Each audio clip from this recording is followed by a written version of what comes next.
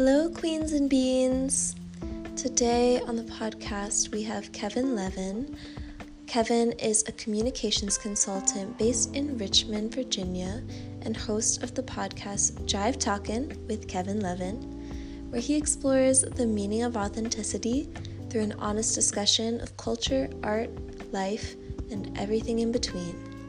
Together, we explore the struggle of self-discovery and the cultural work of living your vision through the lens of storytelling, the art of conversation, literary icons, and of course, bees.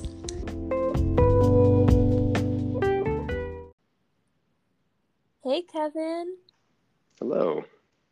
Thank you so much for coming on the show. I am very excited for this conversation about your own creative work in the podcasting realm as a communicator. Well, thank you for inviting me onto the show, and I'm looking forward to having this conversation. The questions that you sent initially in the outline were some of the most poignant and interesting questions that have been posed to me, period. So I'm really stoked to have this conversation with you. Oh my God, I'm so happy to hear that. And just knowing that you are in such intention with the art of conversation, I really had to go deep. So let's get into it. Yeah. So, Kevin, you are the creator and host of the podcast Jive Talkin', a cultural pod exploring the meaning of authenticity through an honest discussion of culture, art, life, and everything in between. That's one of the first introductions that you give in your own voice. Mm-hmm. This is your own expression of self-discovery, shared exchange, and, as you say, the ideas, colors, and flavors expressed through different cultures and storied ways of being. Take us a little deeper into the story you're weaving through Jive Talkin'. How is it an expression of who you are, where you've been, and where you're going? Oof. So for me, like I kind of get into this a little bit in that first episode, but Jive Talking for me growing up refers to this idea of speaking candidly, speaking authentically, speaking from the heart. And I wanted to kind of reclaim that meaning because if you look at Merriam-Webster, really like any kind of like dictionary, you'll see jive defined as trickery or as deception, a lot of like really negatively charged uh, definitions are what you'll find if you look in the kind of like uh, the central authorities of like meaning, which felt really uh, wrong. Pernicious is the word that came to mind. And so I kind of wanted to like have that name at the foundation of the project, which is really kind of geared towards like acknowledging the importance and the power that words have, and also speaking person to person in an authentic way, kind of moving away from that like realm of pretension into the realm of like honest engagement. Yes. And then also, I suppose, jive talking refers to a dialect of speaking that is not white. Yeah. Um, and I suppose that's also intentional. And I guess there's also this idea of like code switching is a really sensitive subject for some. And I find myself like bouncing back and forth between these different codes and switching in between these different codes. And sometimes like I'm not consciously aware of it. And like coming to terms with that, I suppose, coming to terms with these different environments in which um, there is this feeling that I need to code switch for the benefit of being understood, or for the benefit of being heard, or for the benefit of my listener, or for, for all of these reasons. Um, and I suppose um, appreciating that this space that I'm cultivating is really earnestly trying to create the space for being true, being you. I guess that's what I have to say on that. Yeah, being true, being you.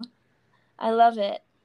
And in episode 1 of Jive Talkin', which I'm sure our listeners will get to experience for themselves when they go and listen to your excellent podcast, but you delve into the history of jive as a cultural artifact and living expression of Black community that grew out of the heart of artistic and cosmopolitan Black expression in the Harlem Renaissance in the 1920s and 30s.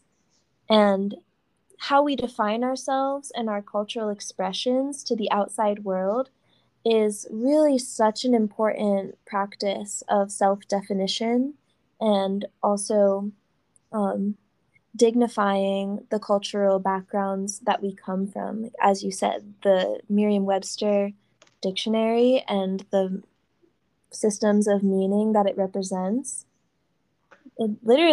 it's derogatory of this cultural form of expression that has such a dance in its approach to communication, as you kind of characterize the art of conversation as well. So how do you think using um, this history and cultural flavor of jive builds a bridge and opens a doorway for the kinds of connection and conversation that you're hoping to have?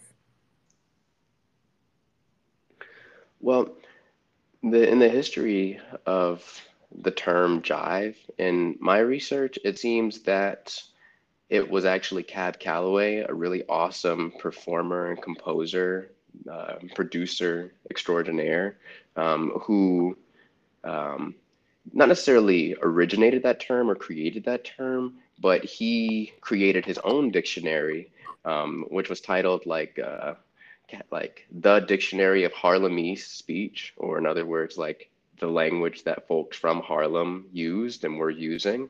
And he like created this reference work so that people could, I suppose, reflect on how language shapes over time and how culture, um, I suppose,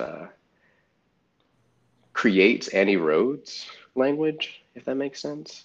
Mm. Um, and like I suppose like how that weathering affects meaning over time, how that weathering affects understanding over time. Um, I suppose as far as bridge building is concerned, kind of building on the ideas expressed before, I feel that if invited to be candid, people will show up. And I love this idea of um, almost like approaching the familiar in an unfamiliar way, like approaching the mundane, like with like a sense of wonder, with a sense of awe. And part of the uh, inspiration for the show initially was some of the best conversations I've ever had were with strangers in passing, traveling through places. And there's really no pretension when talking to strangers, especially if there is kind of the like, what's the word? Almost like an expectation that like there's a transience of that engagement, there's a transience of that exchange. And so, like, what do I have to lose by being true to who I am? What do I have to lose from expressing what is on my heart or on my mind in that moment? For me, that's how I approach those kind of situations anyway. And so it's like maybe if I kind of invite people onto the show, friends, acquaintances, strangers onto the show who are willing to have that kind of conversation, which could really be about any number of things, but who are willing to like be in that space that I'm hosting, what awesome things could unfurl as a result. It's an ongoing experiment. Yes. Absolutely. And from what I can tell, it's been very well received. I know that I've been very excited about it. Well, thank you. So, switching gears to something that we were talking about before we started recording, um, I have this motto. I'm going to let you in on my own personal mantra that I have been reminding myself of lately, which is embrace where you thrive and have grace where you tried. It's something I remind myself as a way of breaking out of perfectionism. And I see perfectionism as one of my most profound struggles that I'm just now becoming aware of. And it's something that I'm unearthing in myself that I think so many of us are struggling with, and we don't even have a name for it, perhaps, or we don't recognize it in our actions. But I think that so many of us are, we would rather not try than fail, or we would rather not ask than be exposed to be unaware or to not know. And one of my favorite writers and host of the podcast Finding Our Way, Prentice Hemphill, says perfectionism is a perpetual commitment to self doubt.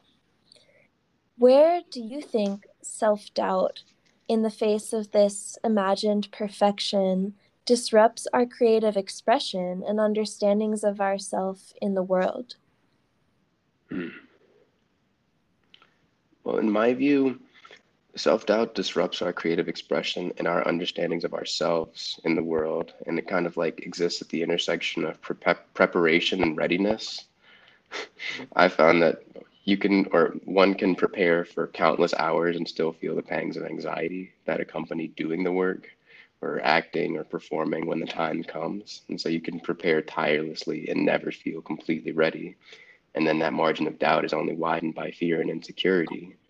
So uh, I suppose continuing on that threads, like I like to think perfectionism is the cousin of comparison. It's like there's this feeling that your work, your ideas or practices aren't good enough because they don't mimic someone or something else that we admire. Uh, that's Yes. kind of where I'm at. Yes, and we're so eager to be the expert. I think something that I'm really interested in exploring on this show is the perspectives of young people, because in the hierarchy of, who has access to reputation that is respected and who is assumed to have knowledge and capability, young people are often placed low in that ladder of power and credibility. And at the same time, young people are the primary voices that I'm currently inviting onto this show. And part of the reason for that is because we are often in a stage of intense exploration. And I think that we lose that exploration through the ways that we are educated, the ways that we are groomed to present ourselves, and also um, our societal norms and beliefs around success. And I see a lot of young people around me trying to break out of that paradigm and explore their own creative expression, their own creative entrepreneurship, their artistic expression, trying to carve new vocations out of an economy that has not made space for them. And I think that's something that we share in a way. And we're going to get into your work as a freelance consultant in a little bit. But yeah, what do you think about that long progression that we go through? Well, I feel that that progression that we go through, I understand that as like the process of finding oneself, the process of grounding oneself. Um, and it's a struggle. It is a perpetual struggle. Every day, it requires so much um, commitment and so much dedication and so much, I suppose, patience to acknowledge that we are both defined in terms of our experiences and the impact that those experiences have on how we see the world and how we understand the world and how we understand ourselves, and also appreciate that like with each new day, like we too grow a bit, and in that growth there is unknown. there's there's like a tension there, like a duality of both, like there is new life, but there is also, I suppose, like decay somewhere, and like being able to like navigate that is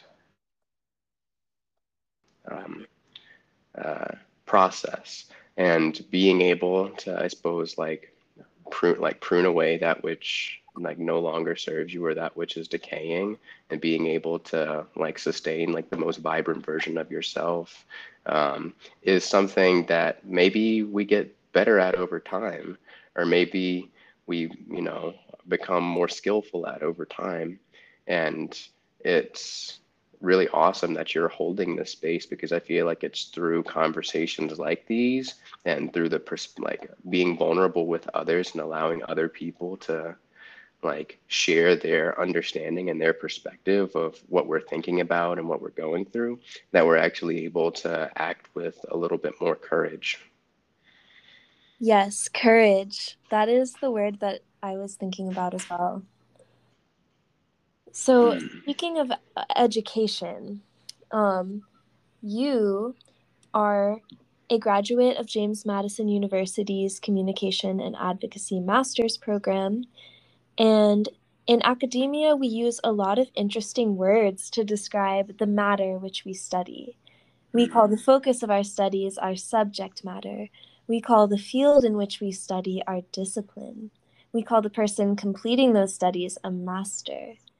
To my mind, there is both a subtext of domination in this language, perhaps rooted in the origins of formal education as something that was restricted to the male, um, social privileged class, Hmm. but also at the same time a reverence that elevates the pursuit of knowledge to a special class of people who have cultivated their intellectual craft.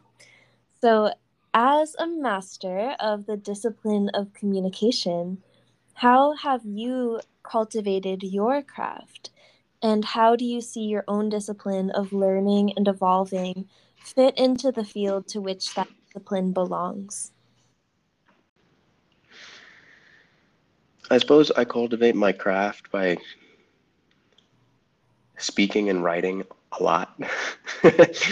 um, I feel like the art of communication requires constant practice and constant expression.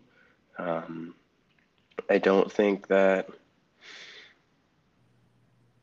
you can really grow as an artist of any kind without that practice, without that perpetual refinement of one's creative expression, getting a little bit closer to something honest through every work, through every sentence, through every paragraph, through every idea that you're trying to express, through whichever medium you're trying to express it. As far as,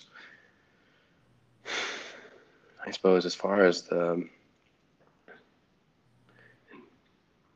you asked about my own discipline of learning and evolving as opposed to the discipline of communication itself, correct? Yeah. Hmm. Well, I suppose I went to graduate school because I specifically wanted to study the organized tradition of propaganda. That was my research interest.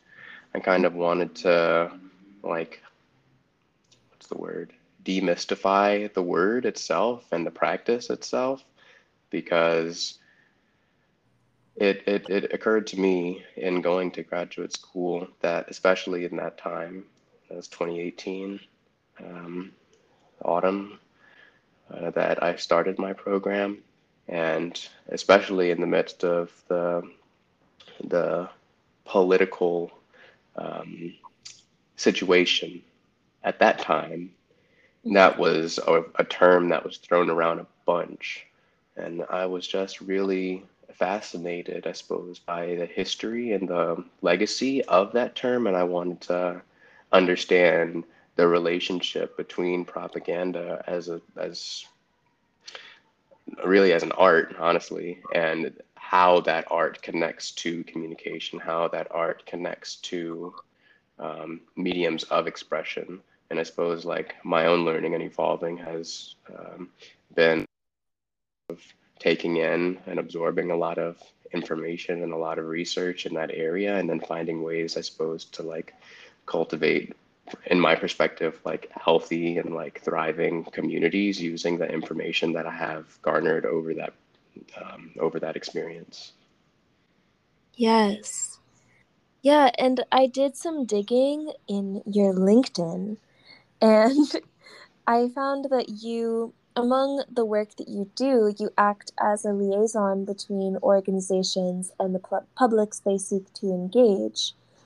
So, in that work, what insights have you collected about the art of telling a compelling story?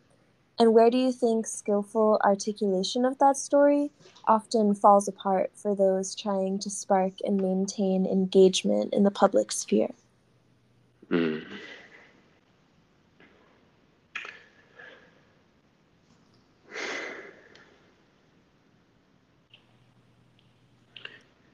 I think the articulation of the story often falls apart when individuals lose sight of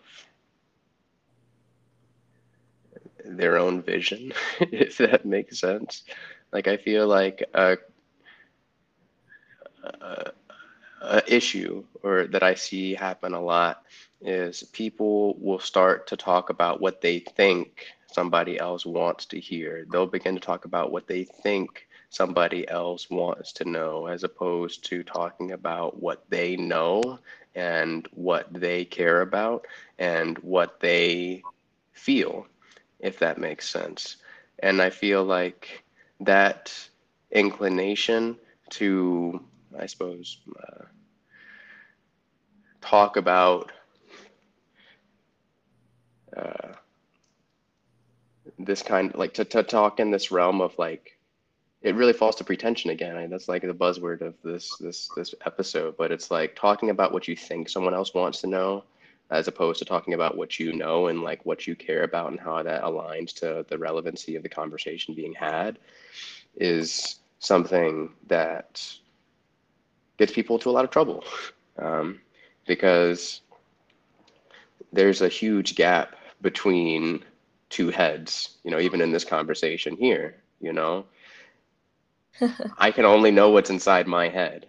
I can't know what's inside your head. And so if I try to start to pivot the way that I'm speaking and the way that I'm thinking to try to anticipate what you're thinking, um, there will be mixed degrees of success, but to no extent will I ever fully know what's actually going on inside your head. And so it's the best that I can do is to listen with intention, honestly, and to engage and to be empathetic in the midst of this conversation, so that I can actually hear what you're saying and what you care about and what you're interested in, and then to respond um, intentionally, um, and to be present.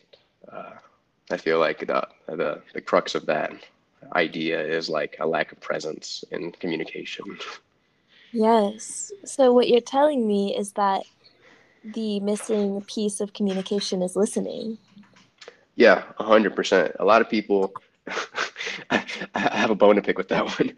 A lot of people don't really listen with the intention of listening. They listen with the intention of responding or countering. And you have to parse those apart because as soon as you start to listen with the intention of countering or responding, there is this tendency to not really appreciate what's being said in full. It's kind of like you're waiting, you're anticipating, you're trying to get just enough context so that you can retort, if that makes sense, as opposed to like really like embracing and appreciating what it is that's being said, like in its totality. That this conversation is taking me back through the thread of many other things we've talked about, starting with the meaning of authenticity, which is what you place at the center of your own podcast and this creative project that you're undertaking. And that is also one of the core questions of the Wild Honey Collective. And I think we so much want to be seen in our authenticity and our uniqueness, but we also are afraid to bring that part of ourselves naked into the world.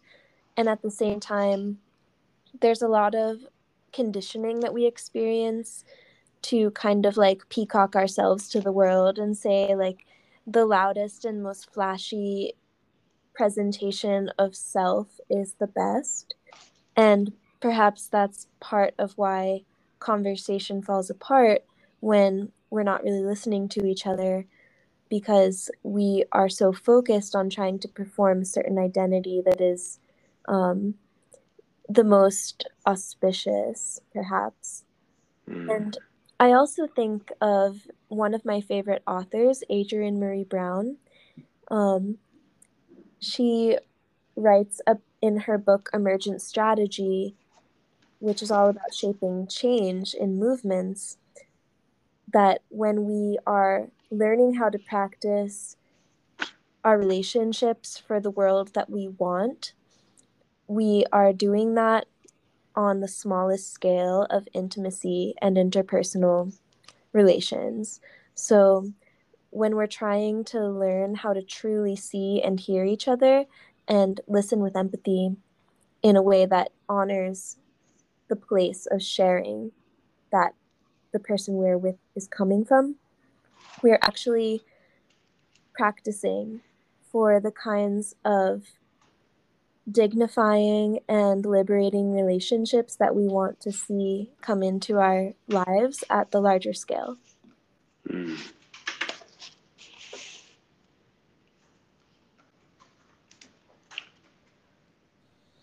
Wow, like what even need be added to that, if anything? Period. Period. Period. That's my contribution. Yeah, we're just gonna drop the mic and let that one rest. Yeah, yeah. I think not every, not like I'm kind of just like in awe of that train of thought. I'm just gonna honor that by not saying anything else. And this, dear listeners, is listening. You know, not every comment or remark needs a response. Okay, well Sometimes. played. Well played, Kevin Levin. Sometimes it's out of respect for how dope something was. Sometimes it's out of respect for the space that one needs to really, I suppose, like process intense emotion. Sometimes it's out of respect for the like the appreciation for the relationship. I feel like in the good, this isn't a particularly good context. I'm just like, wow, that was really dope. So I just kind of want to step aside, mic drop moment, period. But I feel like that same idea could be taken in conversations or in moments that aren't so positively charged, and just uh, a passing remark. If you find yourself in a situation where someone says something and it really triggers you, just like take a moment of pause. Like you can always take a moment of pause. You have that. You're allowed to do that. And I feel Right. like sometimes people just need to hear that. And then the other person's like, wait, you just changed the script on me. I don't know how to react now. And then kind of like brought into reality for a moment. Listeners, if you feel so inclined, please press pause on this and take a big deep breath. Just let that soak in. But since we are in the business of talking, we're going to keep it moving. Okay, that sounds good.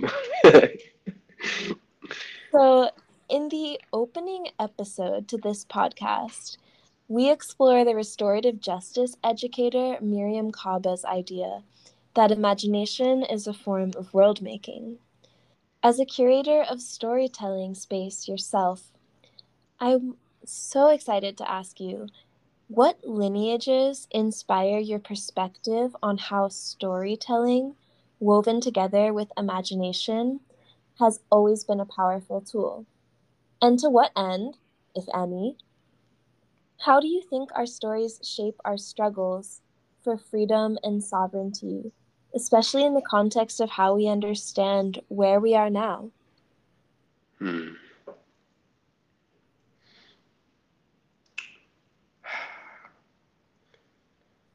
I suppose I'll start by saying I think it's worth noting that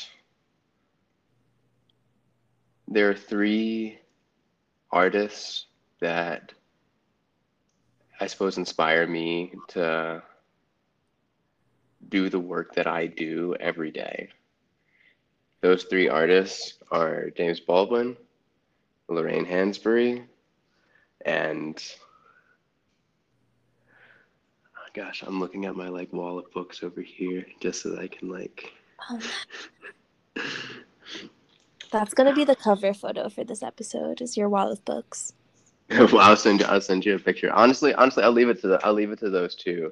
I know there's like a lot of people who inspire me, but I always think of James Baldwin and Lorraine Hansberry as like a pair or as a couple. I see them as twin flames. They were best friends, and Mm, um, I want to shine some light on Lorraine because I feel like she deserves so many flowers.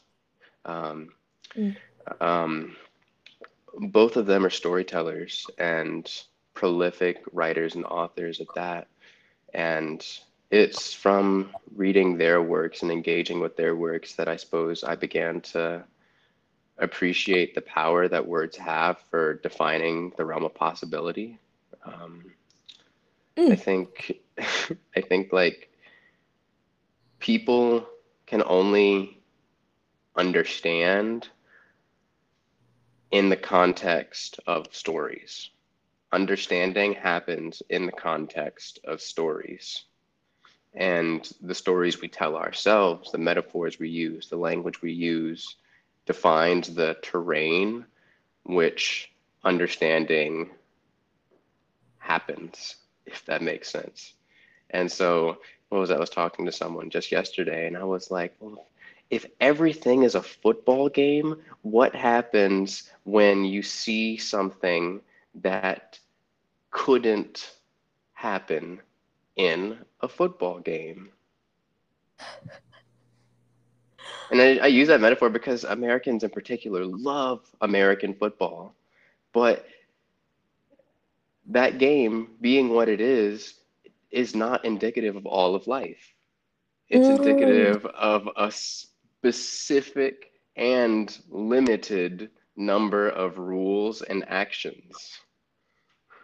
right. It's like when in Batman, when Bane descends on the football stadium and proceeds to wreak havoc on the entire society. It's kind of like what capitalism has done to its own football game. I think it's a really awesome like metaphor to bring in here. That's Like what the you rules were of football talking about, game, the, right? the rules of football game don't account for a Bane. No, and yet here we are, like runaway capitalism and climate change. And did you have anything to add before I threw a wrench in it? I really just wanted to like find like a mic drop quote from Lorraine since I brought her into this conversation. Oh, yeah, please do that if you I can. have her work here. Um, it's an awesome, really small paper-bound book here titled To Be Young, Gifted, and Black.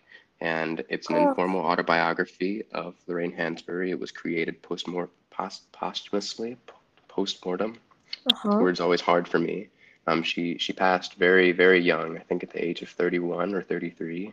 Mm. Um, and like if you read her work and listen to like the select audio clippings that are around, I'll speak for myself. I'm always in awe of how brilliant and how bright she was. And I have this highlighted here, and I suppose we'll just have to take it out of context. She's asked the question, what is the most important result of your familiarity with Shakespeare?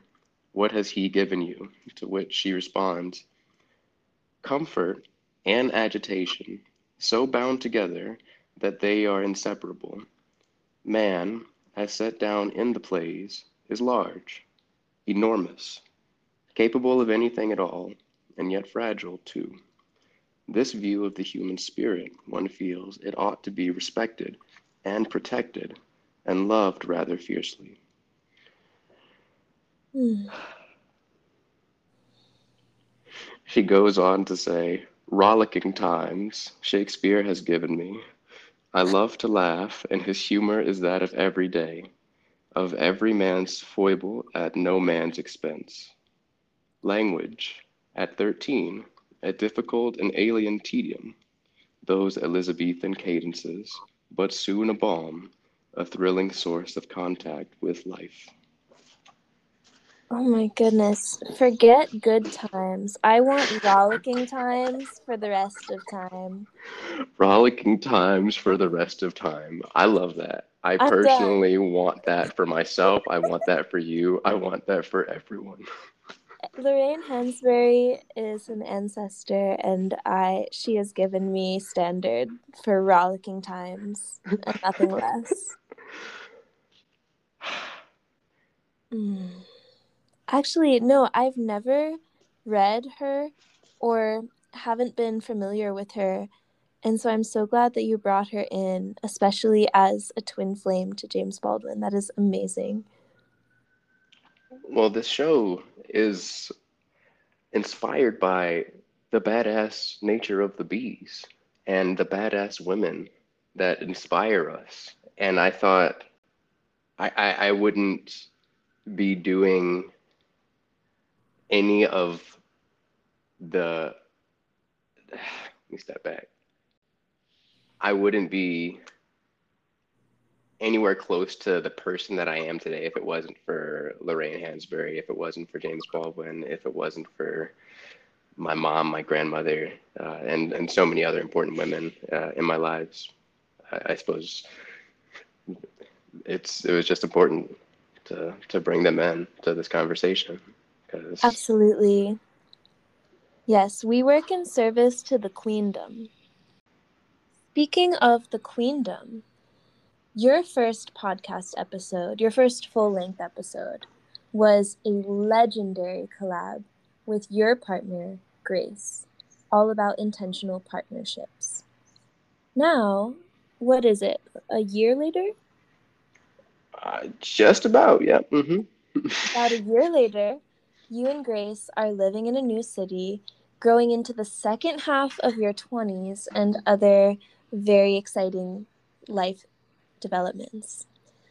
I'm curious, what kind of response did you get in yourself, in your partnership, and from your listeners um, from that episode about cultivating intentional partnerships? And what do you think people did not really hear in your conversation that requires elaboration in this moment? I'll say this: being intentional with your partnership, being intentional in partnership is a process. It's not a one-off action. You don't just decide one day, I'm going to be intentional in my partnership with this person or in my relationship with this person, and then, clap, like brush your hands together and say, all right, and that was that. And, now I can go on to other things. It's something that you have to work at every day. It's a practice in and of itself. Being intentional is.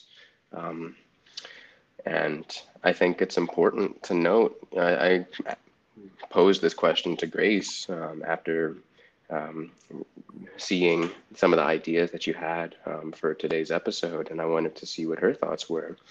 And she wanted to contribute that, what did she say? I took a note here. Um, it doesn't get harder to be in an intentional relationship, but it doesn't get easier either. You can get to know each other better. You can, you know, uh, begin to cultivate a certain understanding of languages and triggers and other things that are very personal.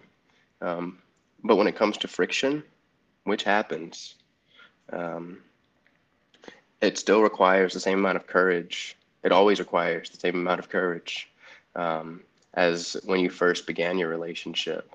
And I suppose even to that quote from Lorraine, it's like there's people are capable of so much and so strong, and relationships can be incredible and vibrant and also quite frail too. And that's part of the human condition, and that is a component of every relationship. And Grace made this point. It's never calm forever. To which I responded, volatility is the name of the game, but it's Oh, beautiful. is that what it's called? I've been playing the game this whole time. I didn't even know its name. That's just my perspective. That's my perspective on it. Just a game of volatility, higher highs and higher lows with the ones we love. Mm.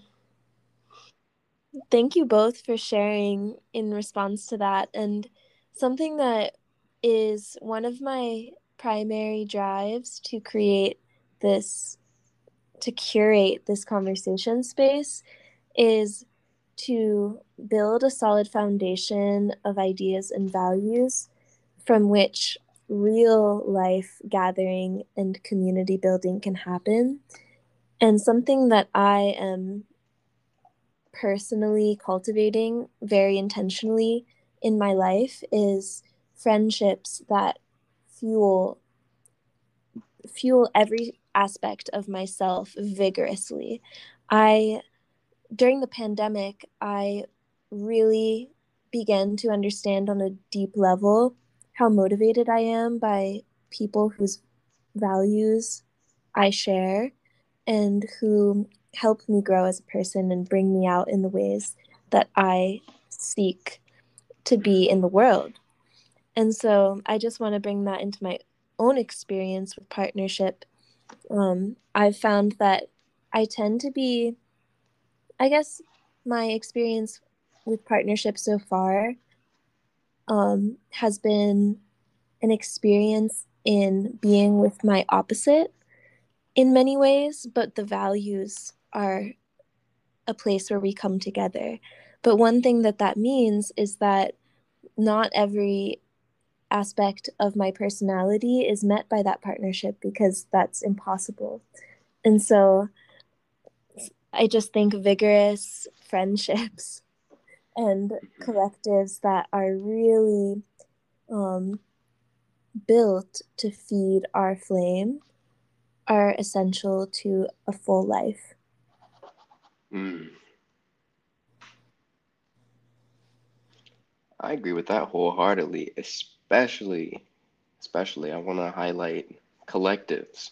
There's this phrase that gets thrown around a lot that it takes a village to raise a child.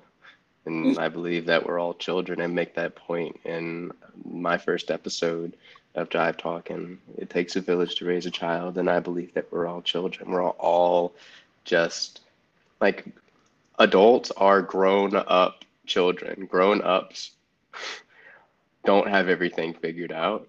And when things blow up in our face, we still have that same expression that we had when we were 5 years old. That doesn't change. Yes. We never stop being that 5-year-old version of ourselves. Never.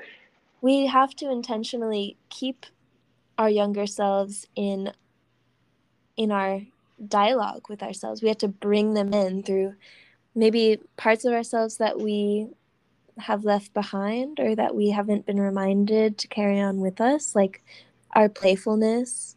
How often do you play? Our Mm, curiosity. How often are you shamelessly curious? mm, Our need for naps. mm, Whew.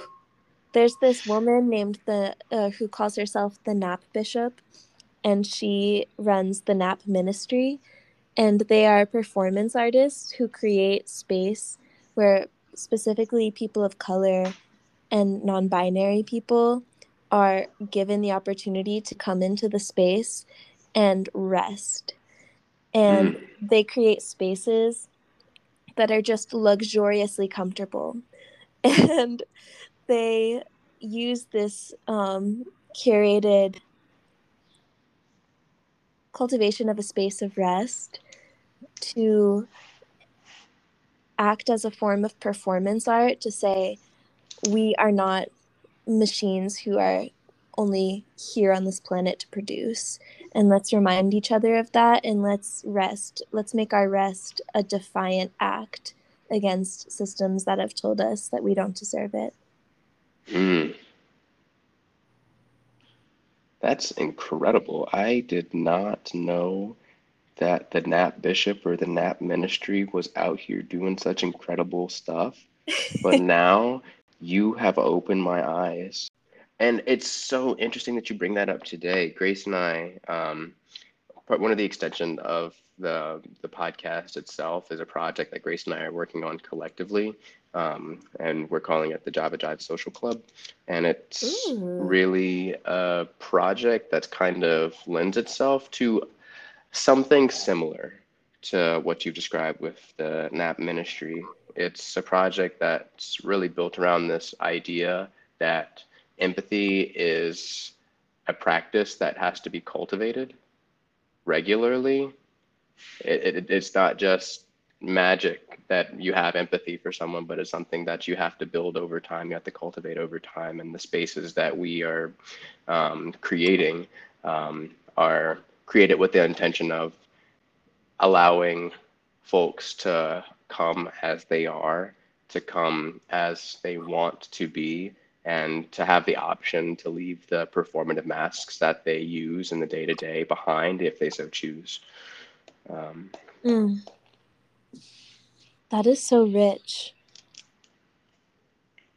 And that is the kind of community building and collective building that just feels so needed in every single one of our circles. Creating intentional space in that way is absolutely a goal that I think we share and that I want so many of us to take from these conversations. Building off of what you have just invited us into, the cultural work and community cultivation that you and the people that you are in community with are curating. I would love to close by just kind of inviting you to reflect on the inspiration of this podcast, which is the strong female leadership structures of the honeybees. hmm, They teach us how to thrive within structure where everyone has a role, and yet they maintain constant dance as a form of communication. It is actually how they tell each other where the flowers that will be the source of their sustenance can be found.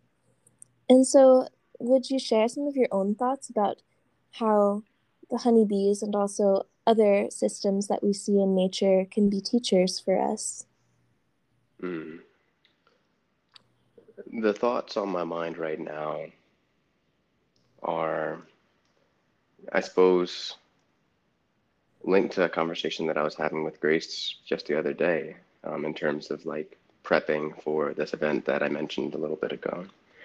And we play around with this idea that like the hunter gatherers in all of us need to gather with intention. Like that's really important. Like there's a hyper emphasis on the hunting thing and strength and dominance and this and that and everywhere you look.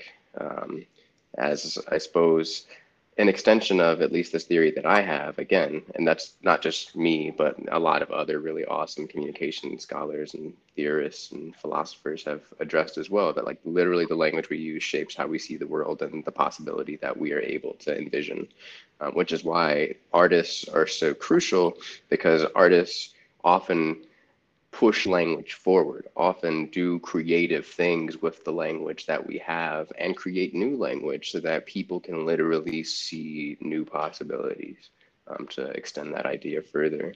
But like uh, in terms of learning from the bees, I think prior to even like prepping for this conversation, I had never thought about how incredible um, bees are. I had never thought about how awesome their natural structure is. I suppose with the exception of watching the Bee Movie, and seeing the adventures of Barry B. Benson and friends, uh, with the exception of that film, I had never really appreciated, I suppose, like the collaborative nature of the honeybee. But even in thinking about like their system as a system, uh, there's a lot of like meaning that we can take away from reflecting on these different bees having different roles to support the well-being of all the bees in the hive. Um, I think ultimately it comes down to balance. I think that's the idea that I've been trying to work towards. And they go out, they do what they do, they pollinate the world, they bring a lot of color into our lives. And it's through the work that they do that so many of the natural processes that we take for granted happen. Mm-hmm. That speaks volumes. Mm-hmm. Including our literal sustenance, because without pollination, there is no food. Shout out to the bees. Absolutely. And just to add one more note out of respect for them, they are on the front lines of extractive capitalism and chemical agriculture, the war against the land that is our reality in the way that Mm, we're living. Because for anyone who's not aware, the one of the primary chemicals used in industrial agriculture is poisonous and devastating to the bees, um, commonly known as Roundup, main mm, constituency being neonicotinoids, among other harmful chemicals. And mm, so, what they are facing now, even in their beauty and resilience, we're going to face it up the food chain. And so, that's an even more existential reason that we need to learn from them. mm. Question. Yes. I don't know if this is just in my head or if this is grounded because I know woefully little about bees. Do bees communicate via dance? Oh, yes. In specific context of when the scouts, who are the female honeybees who go out and search for sources of pollen and nectar, um, they trade off so that they can rest. Shout out Nap Ministry. Um, and when they are shifting from one scout finishing their voyage to a new scout going out and beginning theirs, they do something called the waggle dance, which is attuned to the axis of the earth, so that they're essentially drawing an embodied map for their counterpart so that they can communicate to them where they found the best sources of pollen and nectar, so that the scout can then go to that place, follow their directions, and continue harvesting and bringing back the nectar and the pollen that will become alchemized into honey, which is then fed to the larva and the entire hive to sustain them. But through that process, pollination occurs, which is how we ourselves are fed. What? Hold the phone. Bees? Bees! It's amazing. Wow. I'm so glad I asked you to answer that question because you were ready. Oh my God. You were not only, well, I suppose you were definitely prepared and you took action. I appreciate that a lot. You were definitely prepared, clearly. And then you took action.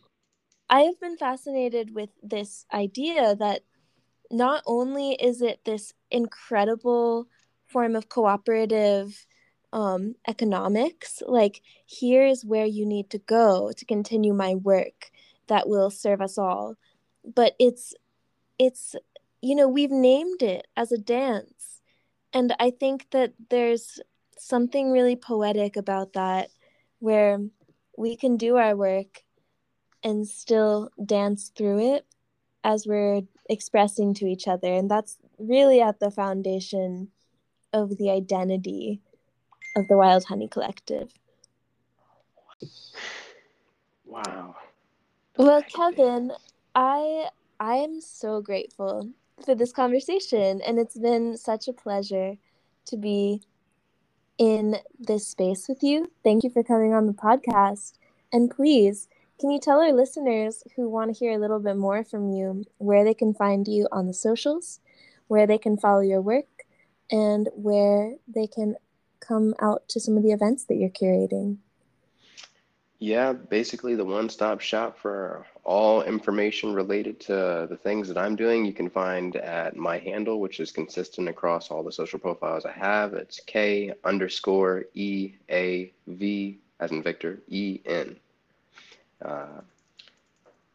So basically K for Kevin, underscore, and then all of my last name minus the L. And you got it.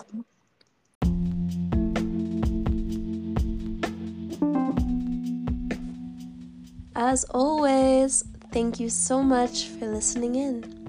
Your time and attention are not small things. They call it paying attention for a reason. So thank you for your investment here at the Wild Honey Collective. If you appreciate this work, the simplest and easiest way to support it is following on whatever platform you're listening, sharing it with your friends, and following us over on Instagram at wildhoney.collective. Seriously, if you take 5 seconds to follow wherever you are finding this work, it will help us be seen by more people and connect with fellow cultural worker bees. So thank you for your support. You can always add your own voice to the conversation by messaging me on Instagram with your reflections and questions, or by filling out the question form at wildhoneycollective.org. New episodes will keep coming every Friday through Season 1 all the way through February. The second half of Season 1 will get us into more conversations about soulfulness and lived values, but we will also be expanding into how the world of the wild honeybees works, how we can learn from them, and how we can craft medicine by being with and committing to wild life. Last but not least, you can support the podcast on Patreon by becoming a monthly subscriber, which comes with added benefits including, you know it, merch. Rock the culture out in the world and help us pollinate ideas for greater collective health. And for all you wild honeys out there, keep creating.